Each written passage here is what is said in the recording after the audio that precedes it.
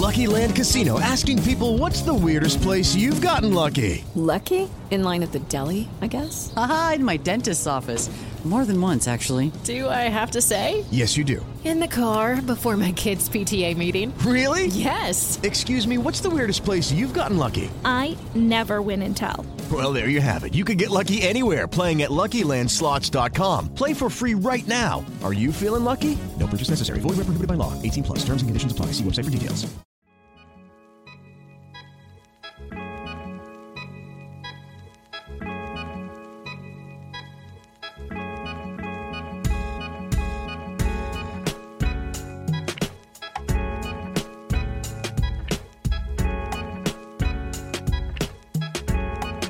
All right. Okay, great. So, welcome back to the Have We Made It Yet podcast. My name is Josh Yang, comedian Josh Yang. And I'm the actor, Lucas Ng. Again, the actor. There's one and only the actor, Lucas Ng. But yes, it's another week of coronavirus after it's a hot week. Summer's here again. But yes, Lucas, you know what? Do you feel like you've made it? Have you made it yet? Oh, good. You didn't change up the question because I would have got disappointed. No, no, I have not. But I had a good meeting with my agent today.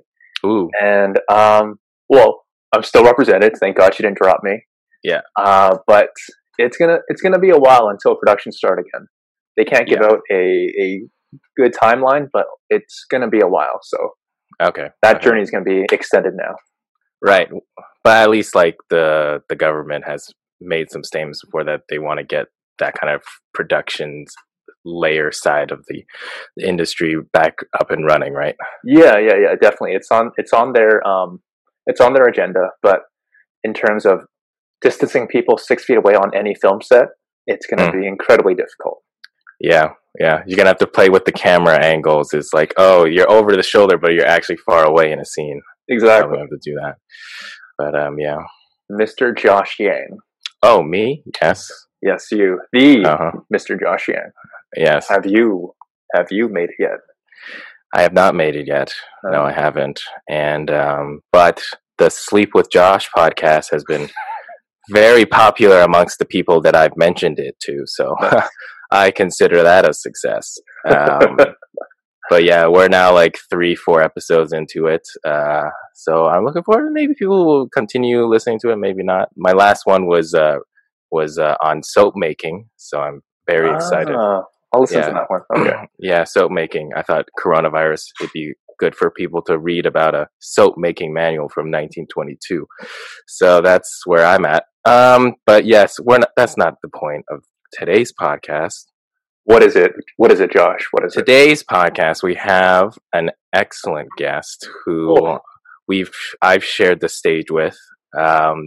This female comedian has done comedy for about 1.5 years now, and she actually started producing her own Frequency 5 FM Facebook Live show. It's like a weekly show. She did it on Facebook Live before the apocalypse happened.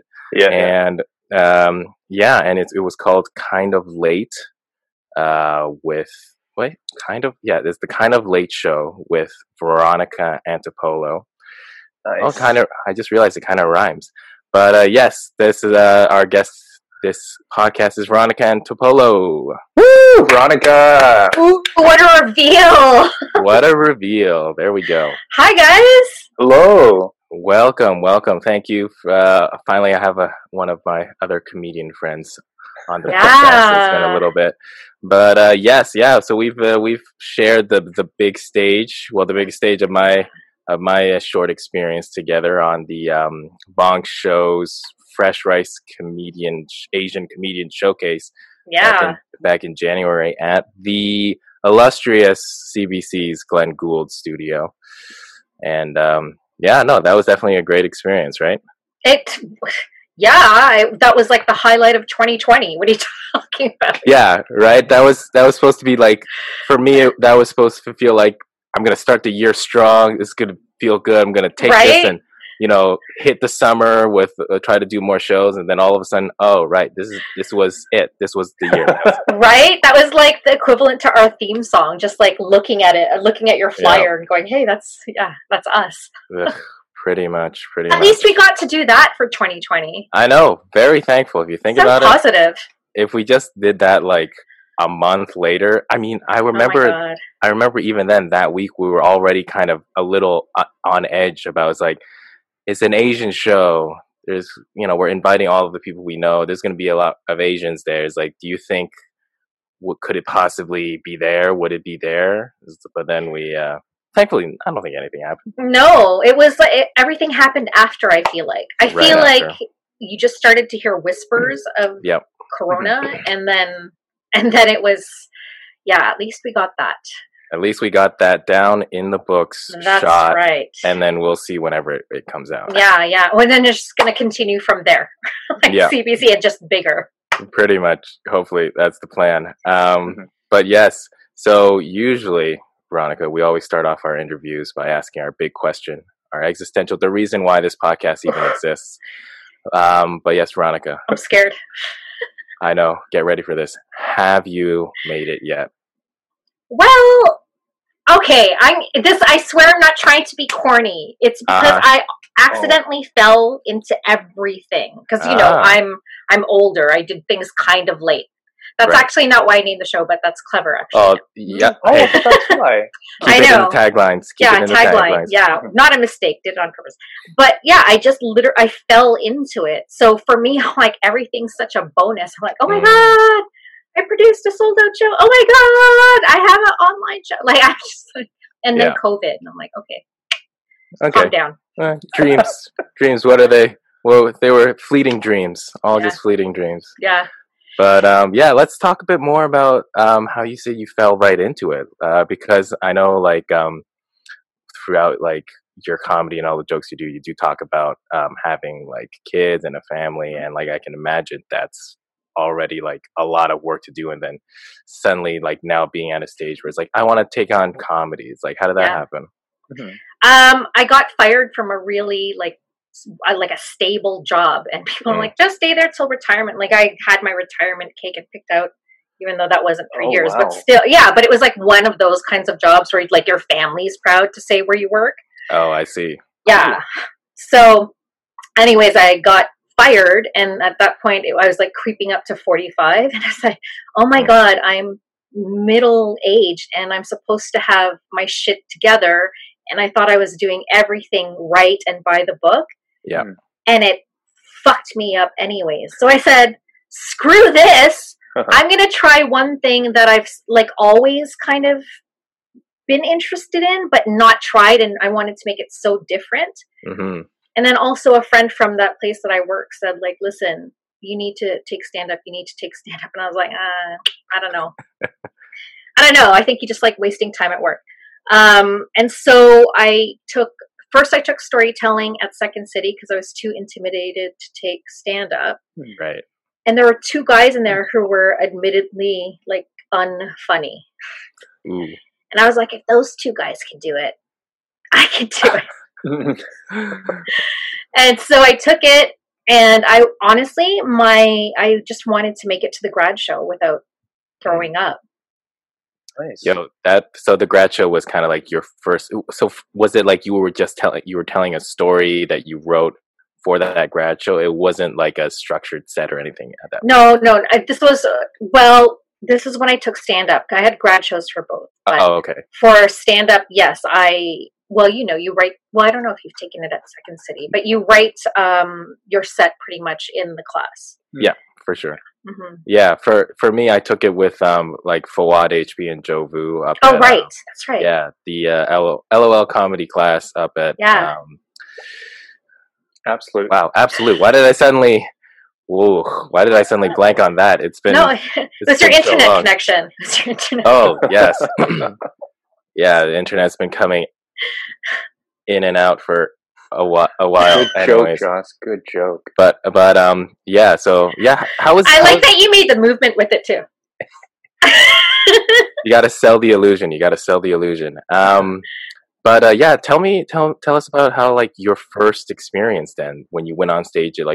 This was like you writing your jokes. You're seeing what it's like in front of an audience. How was that? Oh my God. So the grad show is technically my first show, and I was shaking so much, and I thought also too there were 4 women who started. One dropped out like after the first class. One didn't go to the grad show, and so there were just 2 of us who were like, we got to represent. So I was really nervous, and I remember I was backstage holding a doll for some reason. They had props back there. Yeah. And I, you know, I was like, oh my God, I can't let go of this doll. I went out on stage and I just thought, you know what? I just have to give it everything because what do I have to lose? So I went out and I did my set. I didn't forget anything like I thought I would. Nice. And then I think I booked like 3 shows right away. Nice. Congrats. Wow. Did you do it through like the Facebook group or just other people within the people you met through the show? Yeah, there were 2 people there who spoke to me when I came out. Oh, okay. So, yeah. Nice. Yeah, you know what? That's the thing I realized. Like, you know, like you kind of get it in your head before you start doing, you know, trying to give it a shot. But usually, once you give it a shot, that's how other opportunity. You don't know what will come your way. Absolutely. And it's just a matter of getting that first step done, and then the next steps will materialize. They'll appear in front of you, and then trying to take those opportunities wherever they may. That's right. And it's so funny because people will ask, they're always like, oh, how did you have the confidence or the courage? I was like, I don't. I said, I literally just back myself into a corner until I have no choice. Nice. And jump, because you'll never get the courage or the confidence. Those things are actually just postpartum. They're actually like post-event. Like it's after you do it that you feel the confidence and the courage for the next one. So I'm like, what are you asking me? You're right. Do it drunk if you have to. Exactly. Like, speaking on that, I've been watching a lot of The Last Dance, and like one of the major things that Michael Jordan had was a mental advantage of always just being present in the moment. There is no failure because that moment hasn't gone yet. There's only that moment. So in terms of you standing on the stage for the first time, like what were your mental thoughts going in? Were you just zoned into the moment, or were you thinking of something else? That's funny you asked that, because my friends said the same thing. They said, because I told everyone after I was scared. I was bawling, actually. I'm not a crier, but for whatever reason, comedy triggered the emotional side of me. Yeah. I don't know. I was nervous, and it still happens. And then, like, I just get on stage, and then I don't know. I don't really know what's going on. I just feel like everything's there simultaneously. It's like I can hear, see, smell everything at the same time. But at the same time, it's like the strange sense of being hyper focused. Yeah. Yeah. I love that. The best sex I've ever had.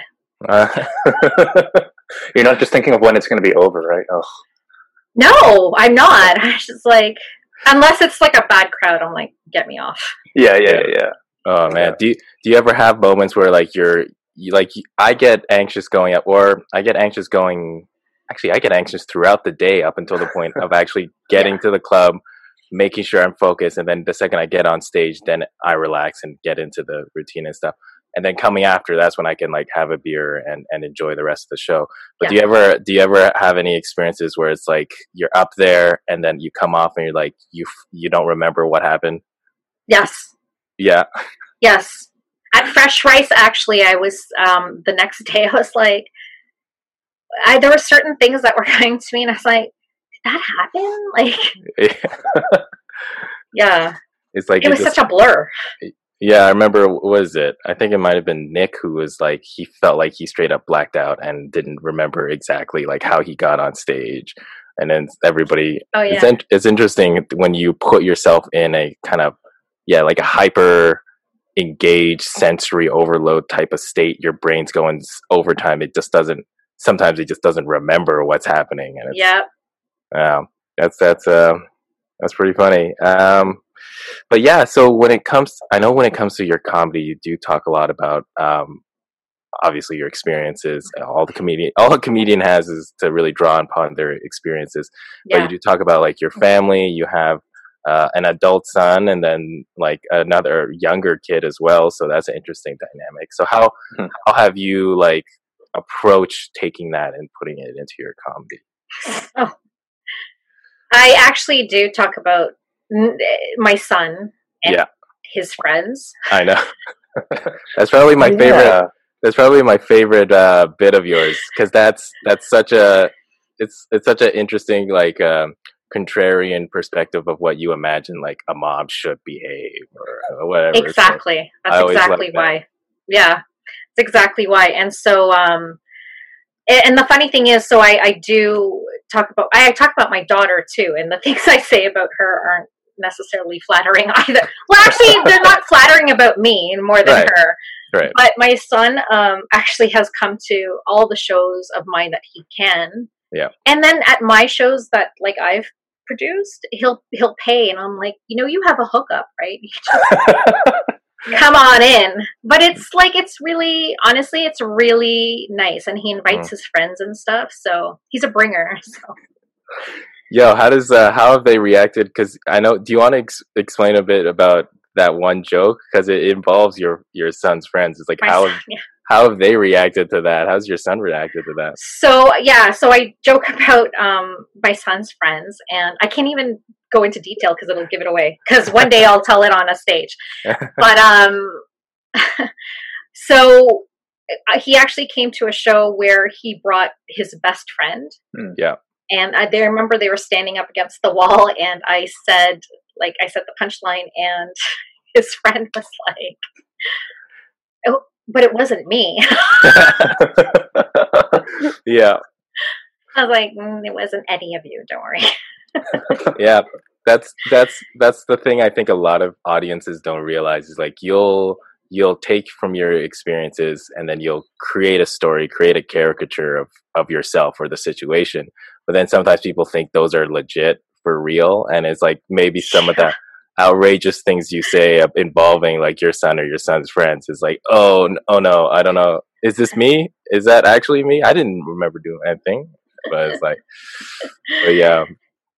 You didn't, by the way. If anyone happens to listen, none of you did. Yeah. So then, when it comes to like kind of your style of comedy, like, do you have any influences that you would say like you gravitate towards?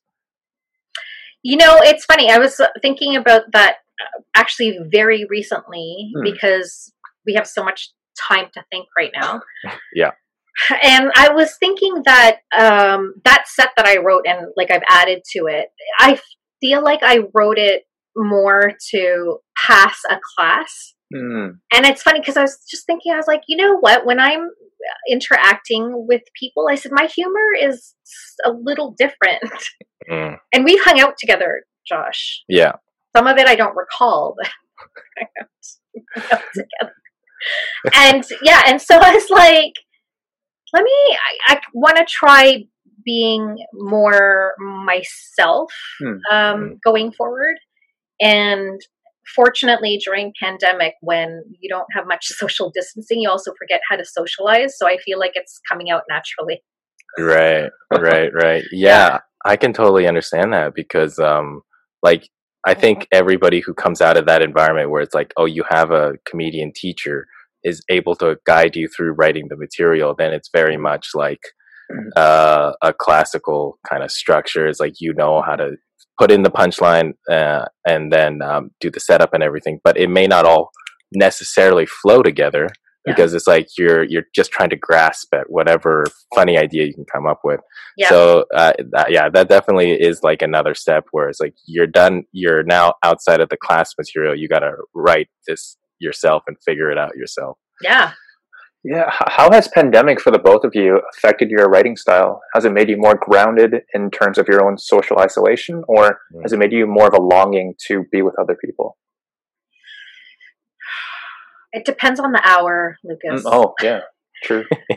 Really, I find if I if I write in the morning, it's more hopeful. But if I write like at night, which is technically the morning too, but it's like, who the hell is Debbie Downer?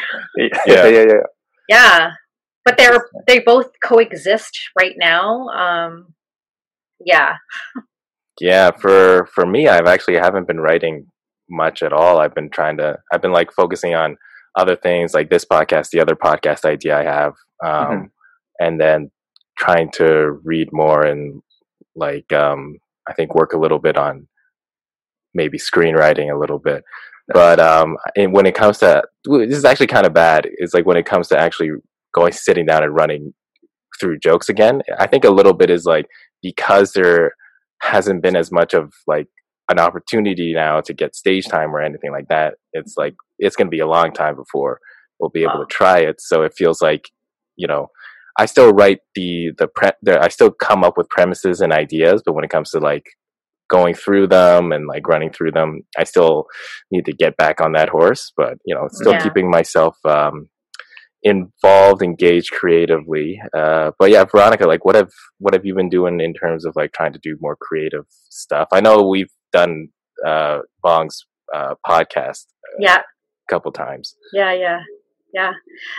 So what have I been doing? So I also produce like a storytelling platform, and it's for women of color.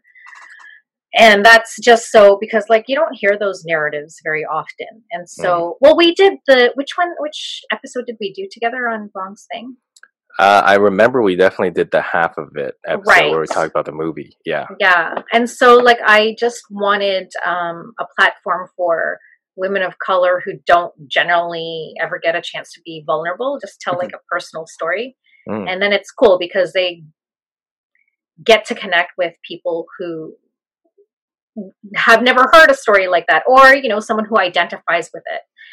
And then also I've been doing a lot of technical production with other people. So partnering with other people and doing their whole tech thing. What else? Writing. I'm writing a lot more. I don't know when I'm going to get to tell these jokes, but yeah. Have you done any of those kind of like Zoom shows? Those kinds of comedy shows? You know, I tried. It was something Anto does, Anto Chan. Oh yeah, you're doing his open mic. Art Flow, I think. And and I had the choice to do either comedy or storytelling, and it was early on in the pandemic. I had a set ready and I had a story ready because I just couldn't do it. I just didn't feel funny. It's odd. It's already, I feel like when you're already out there on a stage in front of an audience, it's already going to be a little hit or miss depending on the audience's mood that night, or, you know, just whatever combination of people's perspectives in that moment. And it's like, even in that moment where you can have some kind of influence and control, you know, with your body language, your material, like even then not everything will work, you know, sometimes. And then now it's an even more alien, an even more disconnected form of medium where it's like, I'm going to tell a joke, and then everybody's like, it feels like people need other people's permission to laugh, right? Like, it feels like if you have an audience and you hear other people laughing, then you can laugh out loud a bit more. But if somebody laughs in a Zoom meeting, it's like the microphones will specifically pick up people. So it's not a blended out laughter. It's like a couple people you could definitely hear laughing, and then everybody else. So even then, I've kind of been a little wary about trying that because I don't know how effective it would be. But I mean, sometimes you could probably get away with like maybe just getting an innate reaction, but like it's tough to gauge, I find. Yep. It's and you know what too? It's just, I find it's not stand up. It's not stand up, and I feel like you're starting to see comedians humor in a different light, so to speak, because really when you do it, it's like this. It's like engagement between people, and I'm like, oh, some people aren't people persons. Oh yeah. Oh, definitely. I could totally. Yeah. Yeah. There are some people who is like, you get them on a stage, they completely change because there's just some switch in their head that is like, this is where I want it. But personal interaction, I always found it's such an interesting flip where it's like YouTubers or like people who were developing their audience through social media or through like YouTube platforms and that kind of stuff, like they're still good because this is their medium. They can exactly. Go. And now you have comedians trying to be YouTubers, and it's all a little all over the place because it's like that's A, not the natural habitat, and B, I don't think a lot of comedians really like the medium either way. So it's like out of necessity where you kind of put yourself in there, and it's like you see all these famous comedians and there's like got to stumble through the first few videos with anything. You got to practice through the first few videos to get better. Mm-hmm. such a weird flip. It totally is. Like I just know for now, just on the acting side, like I'm taking Zoom online acting classes, and it feels so weird to not get the energy off the other students right now, to just get a feel for how a reader's supposed to be. So when I'm looking at eye lines, I'm just literally pointing at like corners of my laptop to actually make it look like I'm interacting with people. Yeah. And I'm sure it's difficult for you too, because you don't want to see just tiny like Brady Bunch squares on your laptop, but you got to pretend like you're making eye contact with people like that. Yeah. Yeah. Yeah. And like people in general, when they find something funny through a screen, they won't laugh because that's insane. Yeah. They breathe through their nose like, yeah. or it's like, or it's just like an acknowledgement in your head. It's like, oh yeah, that's funny. Yeah. Like nobody will sit in their room, see something, and then laugh out loud like a normal in a club scene interaction, because then that would be insane. That would be kind of crazy to do that by yourself. But it's like people on the screen is like, oh, that was funny. And it's awkward when they LOL in the chat. I'm like, what's the point? I did it a few times, and I keep my video on, and I'm like, because other people shut their video off, but I'm like, no, I'm going to show them my reaction if they're scrolling through the gallery, like I am, because I'm a big creep. I don't watch the show. I like look at other people in the gallery. Really? Yeah. I think that's actually a pretty smart idea, because you need to. Because you need you got to try and see the immediate reaction. That's what I find. I find that super amusing. Yeah, you know what? Now that I think about it, whenever I record my sets, because I try to record every set whenever I go up, I realize because of the angle I'm recording myself, body language or character, or like how I'm performing. But really, like, I should be recording the audience as well, because because seeing how they react is actually going to be a better indicator of what is landing, what isn't, or else you're just only going to get the sound and stuff. Do you record your sets? Like, how do you review your material? Oh my God. I am, so I'm a procrastinator, but, like, the day, I used to do like 3 to 1 day of. Honestly, now, if there's new stuff in there, I'll like do it the day before, but day of, I just like block the day. I'm like, someone babysit my daughter or my son. Someone take her. I have to do this. And I literally will just put my phone on record, and I use my cat as my audience. It's always my lint brush holder. Yeah. Oh, okay. And I everything, because I use a lot of movement. So I actually, when I rehearse, it's all, it's like muscle. I have to do muscle memory because, Oh, that makes sense. Yeah. Yeah. Especially when it's like certain actions are supposed to accentuate like what you're saying. Yeah. Yeah. Shit. But, like, do you, when it comes to like looking back at your own material, do you find that it's like you're more surprised at some of the things you do, or it's like, okay, I can kind of remember, like, that seems about right? It's like, oh, I don't remember doing that at all. What I do get to see is where, because sometimes I didn't do the movements on purpose when I first wrote my set. Some stuff, yes, like very little, but now I find I incorporate it a lot. So yes, when I go back and I did some movement with a joke, and I see that it accentuated the punchline or whatever, then I actually, like, that's it. It stays. Yeah. Yeah, because there's one where I, like, crouch down. Like, that was... Oh, yeah. Oh, that I remember. There's another one where you have a very specific, like, you gotta angle. Yes, I gotta angle. Yes. Yeah, I remember that. I remember that joke. Gotta do wall sits for that one. Lucas is like, "What is this? What is our set?" Oh, Lucas was at the show. Yeah. Oh, were you? Yeah, I'm he trying came. to recall that joke right now. Oh, I definitely remember your son's friend's joke. Like that one. That one killed. Yeah. Thanks. Yeah. Because I think that one. Yeah, that one everybody can like relate to, because that's like I think it's more or less the idea of, like, you know, like an older mom, Stickler's just, mom, being you know, not being the classical image of, say, mom or whatever, and you play that up, you play it up for comedic effect, and I think that's always just like a funny premise, seeing, you know, standard character ideas, structures, and then just playing them out of context, opposite, contrarian, or whatnot. But yeah, for the let's see, for the rest of the show, what was your favorite part of the whole, like, doing the rice show process? My favorite part? Yeah, hard, Josh.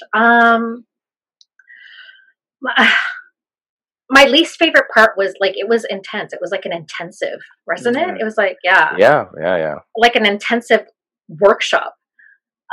Which at the time I hate. Like, I was tired and I felt the stress of it. But if I had to look back, I would say that's my favorite part, in terms of, I like that the challenge was there, because it really was like what was expected of us was, we had to meet it. I felt a sense of, like, I need to meet this expectation. Yeah, and I felt like you could definitely see the progression in everybody's material as well, from the beginning, like long set, like, time limits, set certain expectations. Like, I ran through, like, early sets with them, and it's like, maybe if you move things around a bit, change up this punchline, make it cleaner, make it shorter. Like, I had to take, before, like, my first time constructing the set, I threw almost everything I had in there, and then I was, like, kind of rushing it and everything. And it is different, because, like, we were never in that position where it's like, it's going to be recorded. It's going to be, when it's going to be recorded, you have to, you know, plan out your jokes a little different, time them out a little different in front of such a large audience, in a environment that's, like, cavernous, and like, that affects the performance. And he was 100% true, like, in terms of, I remember for my set, like, I had to cut it down from what I had was, like, a full 7 minutes, like, one after the other, to, like, 5 minutes, and then in the end, timing it out, it just ended up being 6 minutes long, because of all the different moods of the audiences, the laughs and the timings and stuff like that. Yeah, it was like, it wasn't even just about your writing and your stand-up. It's like, you got a course in how you dress for stage, how you stand on stage, how you mic, how everything, like, and then also self-promotion, and even we learned a little bit of lighting when we went to see the video after. Like, I feel like I took a course. Yeah, no, you're absolutely right, because I also had to be like, okay, I got to learn how to put on makeup now, or at least enough makeup. Because that was like that was low key brutal when he said that during our dress rehearsals. He was like, right after I came off the stage, is like, just to remind all the guys out there, like, if you have a shiny forehead, make sure you go get makeup. So I was like, oh, okay, so I had a shiny forehead. Yeah, no, it was such, like, good advice. It's the one thing that, actually, we're both wearing our glasses today. Well, I don't usually wear mine, but the one thing that I would have never ever thought of is that the lights, when they hit your eyes, you lose your eyes. So he the reflection. Yeah. I had to change glasses. I had to get smaller, or I had to get different glasses with thinner frames so that the reflection wouldn't be as obvious. Because I'm just thinking of the end product as well. Like, if I can get something shot nice, it comes out nice, and then the fucking glasses are are reflected, and I have a shiny forehead. It's like, what was the fucking point? Great jokes, but a shiny forehead. I like it. This is not a self-esteem workshop. yeah. So you really had to be like, I think it's very fortunate, especially like you've been doing it for a year and a half. I was like also just doing it for like maybe 6-7 months once it came to the actual show. Just I mean, like I said before, sometimes you don't know what opportunities come, and it's like, it's just a matter of doing it. Like, once you do it, you'll meet other people, like, and then whatever opportunities, ideas they come up with. How did you hear about the show? Because I remember doing the writing workshop with him, and then he brought that idea up that he was gonna add a second show to his previous plans. Just like the call out or whatever. Oh, he put the call out in the Asian Facebook group, right? Yeah, whatever it was called back then. Yeah, and Bong, I was gonna call him something else, was actually on my first comedy show that I produced. Oh, nice. Yeah. Oh, okay, cool. Yeah, so then right? Like, so like, you producing shows, you're able to like meet other comedians if they have other shows. Like, that's kind of the ecosystem. Whenever, from what I've noticed, it's either people who know other people and introduce you, or it's like through the Facebook comedy group when people just post up shows and stuff. Yeah. And I'm a creep. I like creep shows, and I like just talk to people. Yeah. Yo, that's what you got to do. That's part of the hustle. Yeah. Speaking about that ecosystem that you guys built during that show, did you guys all help each other at least give out tips on your sets, or at least help each other outside of the showcase? Yes. Oh yeah. Awesome. For sure. We had like a couple sessions where we were like, we wrote out everything. Wow. For the show. I think this was just over the Christmas break. So we had to write out everything, send it to Bong. And then when we performed them, we whittled it down even further. There was a lot of process with that. Yeah. Because it had to be like word for word, pretty much. Yeah, true. That's true. Yeah. We had to make sure that we knew exactly what we were going to say when we were going to say it, because you also had to pay attention of where the cameras were going to go and how the camera people are going to figure that out. So that was definitely a different thing we had to think about, where we didn't have to think about it before. See that, Josh? Did you know that like 4 months ago? Or wait, what month are we in? What the hell? I don't know. I feel like my whole comedy thing has just like stopped in March, and then it's like just going to wait until everything comes back and then restart the timeline. I don't know. But it's like things like that. You really need somebody who's experienced it, and like having the opportunity to have that goal at the end to actually understand that experience. Yeah. No, it was, I wish we had a stage. One of the things actually after that show is it made me want to just try more stages. Yes. Oh, fuck. I loved the fucking, okay, this is what I felt. I felt like that night doing that show in front of that many people in that studio that felt like stand-up comedy to me. That felt like the stand-up comedy in my head, that kind of glamour type of thing. Like clubs, definitely, for sure. That's kind of like your OG setting is like, this is where you do your craft and stuff. But it's like being out on a stage and you have hundreds of people listening to you. Yeah. That felt like this is what it feels like it should be. Yeah.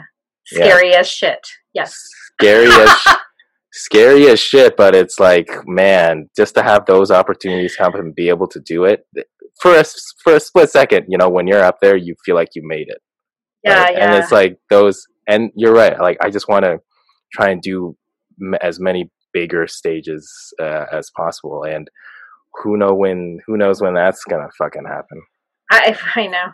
Yeah. I know. But you know what? I think it's still valuable because, like I said, when people are doing stuff like this, I feel like a lot of people are forgetting that this is a stage now. Yeah, That's true.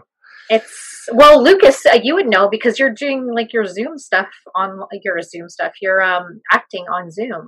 Yeah. I mean, definitely, it is different because there are aspects of like stand-up comedy and acting that are alike, as in it's a performance art, so you have to have a space and performance to move to. Whereas I'm talking to a camera, whereas you're talking to an audience, it is still, you do have a confined space. Only now Zoom is smaller, so you need to utilize the space and use it more smartly. So you got to figure out where your eye lines are. You got to figure out even if you go out of frame too long and everything. So everyone's learning at the same time. So never feel alone, because we're all doing this right now. Yeah, and who knows, like, what this experience is going to lead to? Because, like, if anything, this medium is going to be. Who knows if this is going to develop into the main way people consume how people are, how things are done, or how people put out stuff. That too, but I really hope we don't still stick with, like, I'm not sure if you guys watch the late night shows like Fallon and Colbert, but it's good writing still, but I can't stand them just like in their own attic talking to their family members. Yeah. I can't stand that too often. You're right. I didn't realize how important having that audience laughter is until when it's gone. Then it's like, because then you think it's like, oh, these guys are just like us. It's just like everybody else. It's like, just like anybody else. I was like, no, I realize I need them in front of an audience in order to get that kind of energy, that kind of performance out. But I mean, sometimes in these new environments, you do have to like create your own shows. And like Veronica, I know you created your kind of late show through the Frequency 5FM kind of Facebook radio station. Like, how did that start? Because I know that was like, all of a sudden you have this opportunity to like run a show. Same thing. I was on two of the shows there. One was Anything Goes, and it was someone who I'd met through Speaker Slam. It's this like monthly inspirational speaking competition, I should say. And the other one is I was on Karen Carrington's show, and after I was on both of those, the program director just said, "Do you want a spot?" I was like, "Me?" And so he's like, "Yeah, you can start next week." And I was like, "What?" So I had to come up with this concept really quickly. And I was like, I don't know, call it The Kind of Late Show because it's at 9:45. Yeah. Yeah. And then because we were all female, he didn't want anything that felt too feminine. So I was like, well, I don't know what to do. So I was like, okay, well, I know a bunch of comedians, so I'll just start asking comedians to come on the show, like all different experiences, all different levels. And it was fun. Yeah, but like, I know you mentioned that since everything got shut, like, is this, because I went to do that show with a bunch of the other people, and it was interesting because it was farther than I thought, so I had to take like the TDC all the way out there, and it was I don't know if it felt like it was the middle of nowhere, but it was definitely pretty wide open. Yeah. But it was just like it was in like it's like a half lot of different kinds of small businesses, and you go in and it's all set up there, and so I guess they closed their door moving forward until everything comes back. And I guess for you, you're thinking of like restructuring the format, right, to try and fit. Yeah, because when this all first started, I did one. So I pre-recorded and edited and put it up. And then I did a bunch of interviews, which I haven't even put up yet. So I have like a lot, and I'm editing them because we tend to talk longer now. But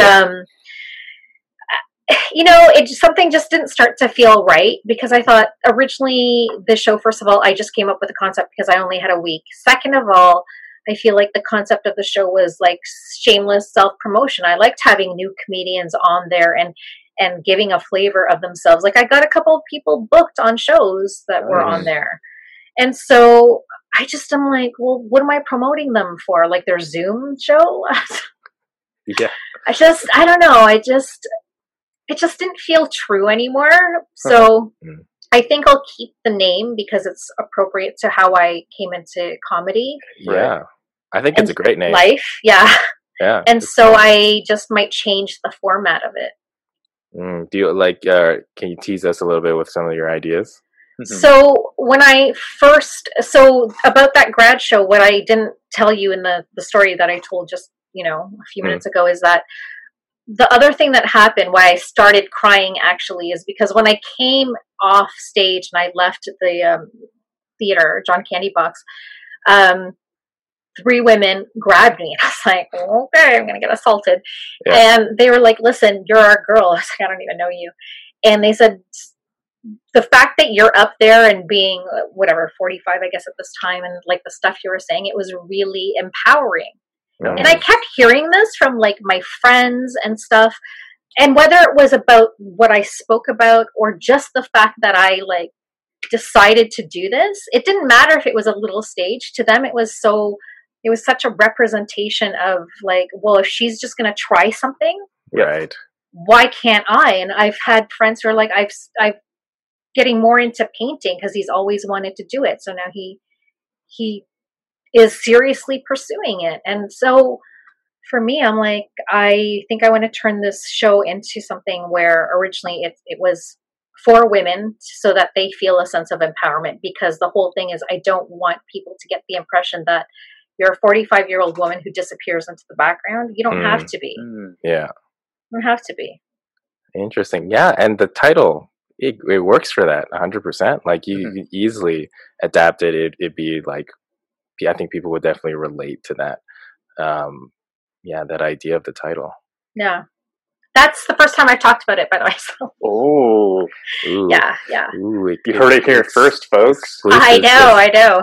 Just we're doing some live making it pre-recorded a week ago, but yeah, okay, that's interesting. So are you thinking of keeping it, putting it through the Frequency 5 on Facebook Live, or does it feel like it could also be like a podcast structure? Who knows? I could just do a podcast structure.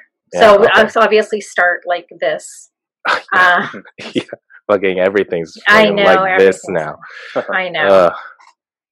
Right. And and just picking like women I genuinely like talking to, and that have a sense of humor, that are that have different opinions, and I just want other women to see, like, comedy especially. I'm like, let's get more of us in there.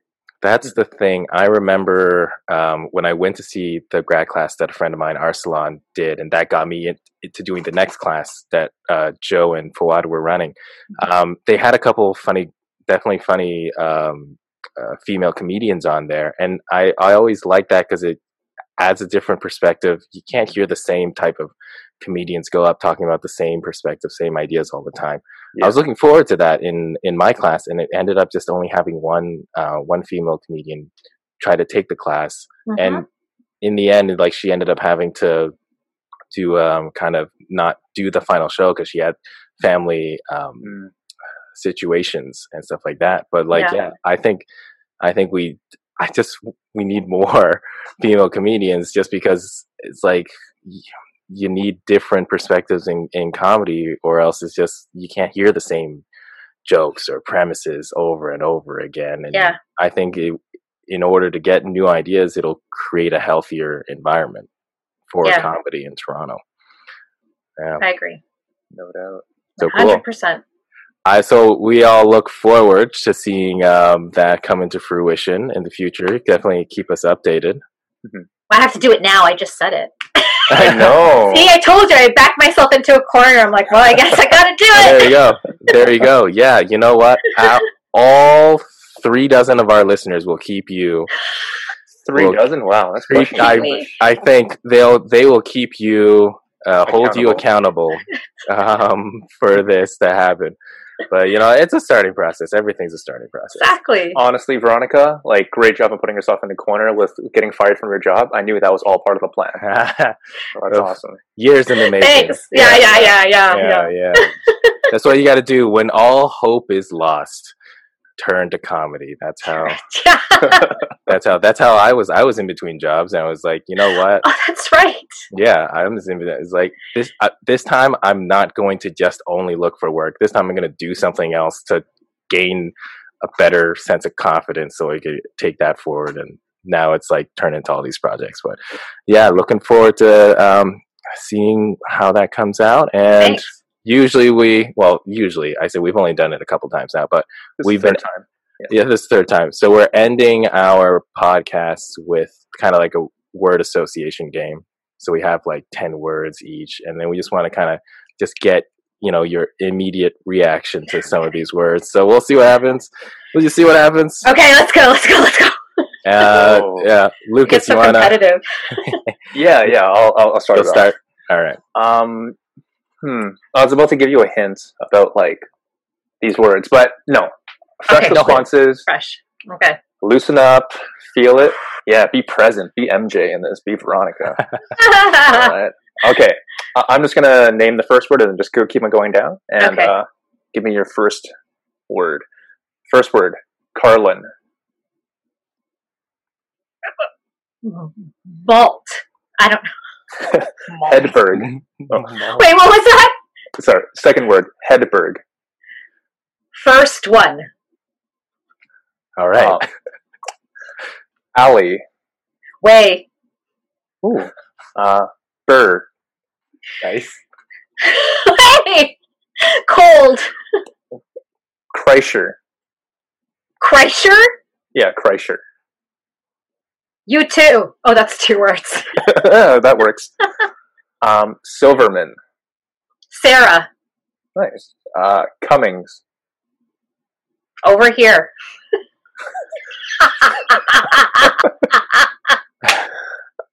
Rock. Me. Ooh, nice. Bobby. Brown. Ooh. And Ansari. It's okay. Yes. Yes. Wow. I was the second Lucas said that, I'm like, in my head is like, there's one word like reaction I could say. I'm thinking, I wonder if Veronica would get, and it's just like nailed it. Yeah. Yes. Josh. That's so funny. Yeah, high five. That's perfect. Yeah. Over to you, Mr. Yang. All right, we'll do mine. Probably not as entertaining as that, but let's go with it. Okay, first word. Family. Matters. Pineapple. Sponge.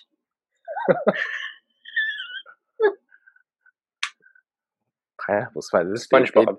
That'd be the. Oh, okay. I was thinking Another that'd be the worst sponge. Okay. Rain. Man. Alone. Me. Oh. Oops. Oh, is this not the psychology test? Oh, yeah. No, this is all. Everything's going to be related to sex in the end. Motivation. Self. Kumquat. Okay. Mountain. Top. Tightrope. Bottom. Satisfied.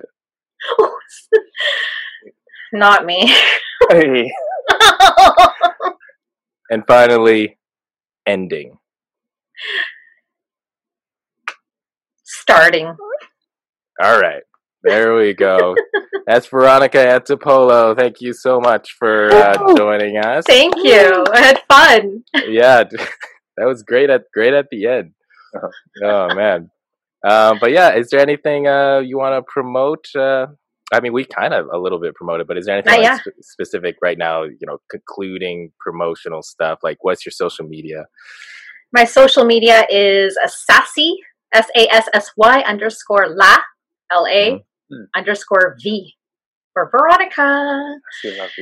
Yeah, I'm doing a bunch of stuff. I'm doing like technical production on a bunch of things because I was like in administration for like 20 years. So I use Zoom and web conferencing all the time. Oh. And I was also an event coordinator and then like now producing and performing. So I was like, what a stupid resume. Like no one would ever hire me. But funny enough, it's the right skill set for helping people do their online stuff that Exactly. they're so Hey, you know what? It's see, meant folks, to be. Meant to be. it all works out. Yeah. So I have like an art show coming up that I did technical production on. Nice. And that was fun because we were trying to figure out how to do like an art show that you would attend and how to make it engaging online. So Yeah. it'll be fun. Cool. And What's a storytelling event. Nice. Is there like, are you able to show you where they are? So I guess we can tell people. Yeah. So it's called Anartamy, and that's a play on her name, ANARTAMY, Art Show 2020, and you can find it on Artery. So it will be the Artery, the artist, and she's having a panel of 4 of her friends. One of them will be me, a comedian, an artist, a tipsy art lover, and an art skeptic. So she'll show her work, and then we're going to rip her apart. Cool. Oh, that's interesting. Wow. We're friends. So that's fine. All right, cool. Yeah, we'll have those links up whenever we post when we post it next week. Cool. And we'll do that. Lucas, what's your social media handles? You can find me on Instagram at Lucas John Ing, and no one uses Facebook anymore, so I'm not going to promote that. Just comedians. Right. True. Just to organize. But yes, you can all find me on social media at Josh Yang Comedy, Instagram, Twitter. I'm really trying to still push Twitter, but I only have 5 people following me. I'm pretty sure 2 to 3 of them are bots. So, I'm capturing the mechanical market. So who knows? So there's that, and then YouTube, Facebook. There's the Sleep with Josh podcast. So look up that. Yeah, have you heard about that? No, I thought you were joking. No, it's up there. Sleep with Josh. How's that doing? It's doing surprisingly well. It's, like every time I've told people about it, there's like they always get the joke, so at least the name works well. And then I explain the premise more, and it's like it's just me reading the dictionary, laws, like soap making manual. So just actually boring stuff, right? So yeah. It's been going well. Like now is a matter of putting more stuff over and over again. And then once I have a collection of things, then I can do a better job of promoting it. But yeah, if you can't sleep at night, listen to me drone on and on. That's amazing. Yeah, it's legit. It's not just a joke. Is it on Spotify? It's everywhere. Just Is it? Yeah. Oh my god, I'm totally gonna go like download. Yeah. Apple, and this. Google, yeah. Oh, hey, follow, like, and subscribe, everybody. To the YouTube channel. You can find us on Instagram at HWMIY Podcast, and like and subscribe us on YouTube too, please, because we need those followers. Thank you. All right, great. That comes to the end of the podcast. It's been fun. Yeah. Thank you so much, Veronica. Thank you, guys. Thank you. All right, we'll sign off. See you guys next week. Peace. Bye. Mary redeemed a $50,000 cash prize playing Chumba Casino this year. I was only playing for fun, so winning this was a dream come true. Chumba Casino is America's #1 social casino experience. It's serious fun. With over 80 casino-style games to choose from, you too could win life-changing amounts of cash. Be like Mary. Log on to ChumbaCasino.com and give them a whirl. That's ChumbaCasino.com. No purchase necessary. Void where prohibited by law. 18+. Terms and conditions apply. See website for details. The voice in the preceding commercial was not the actual voice of a winner.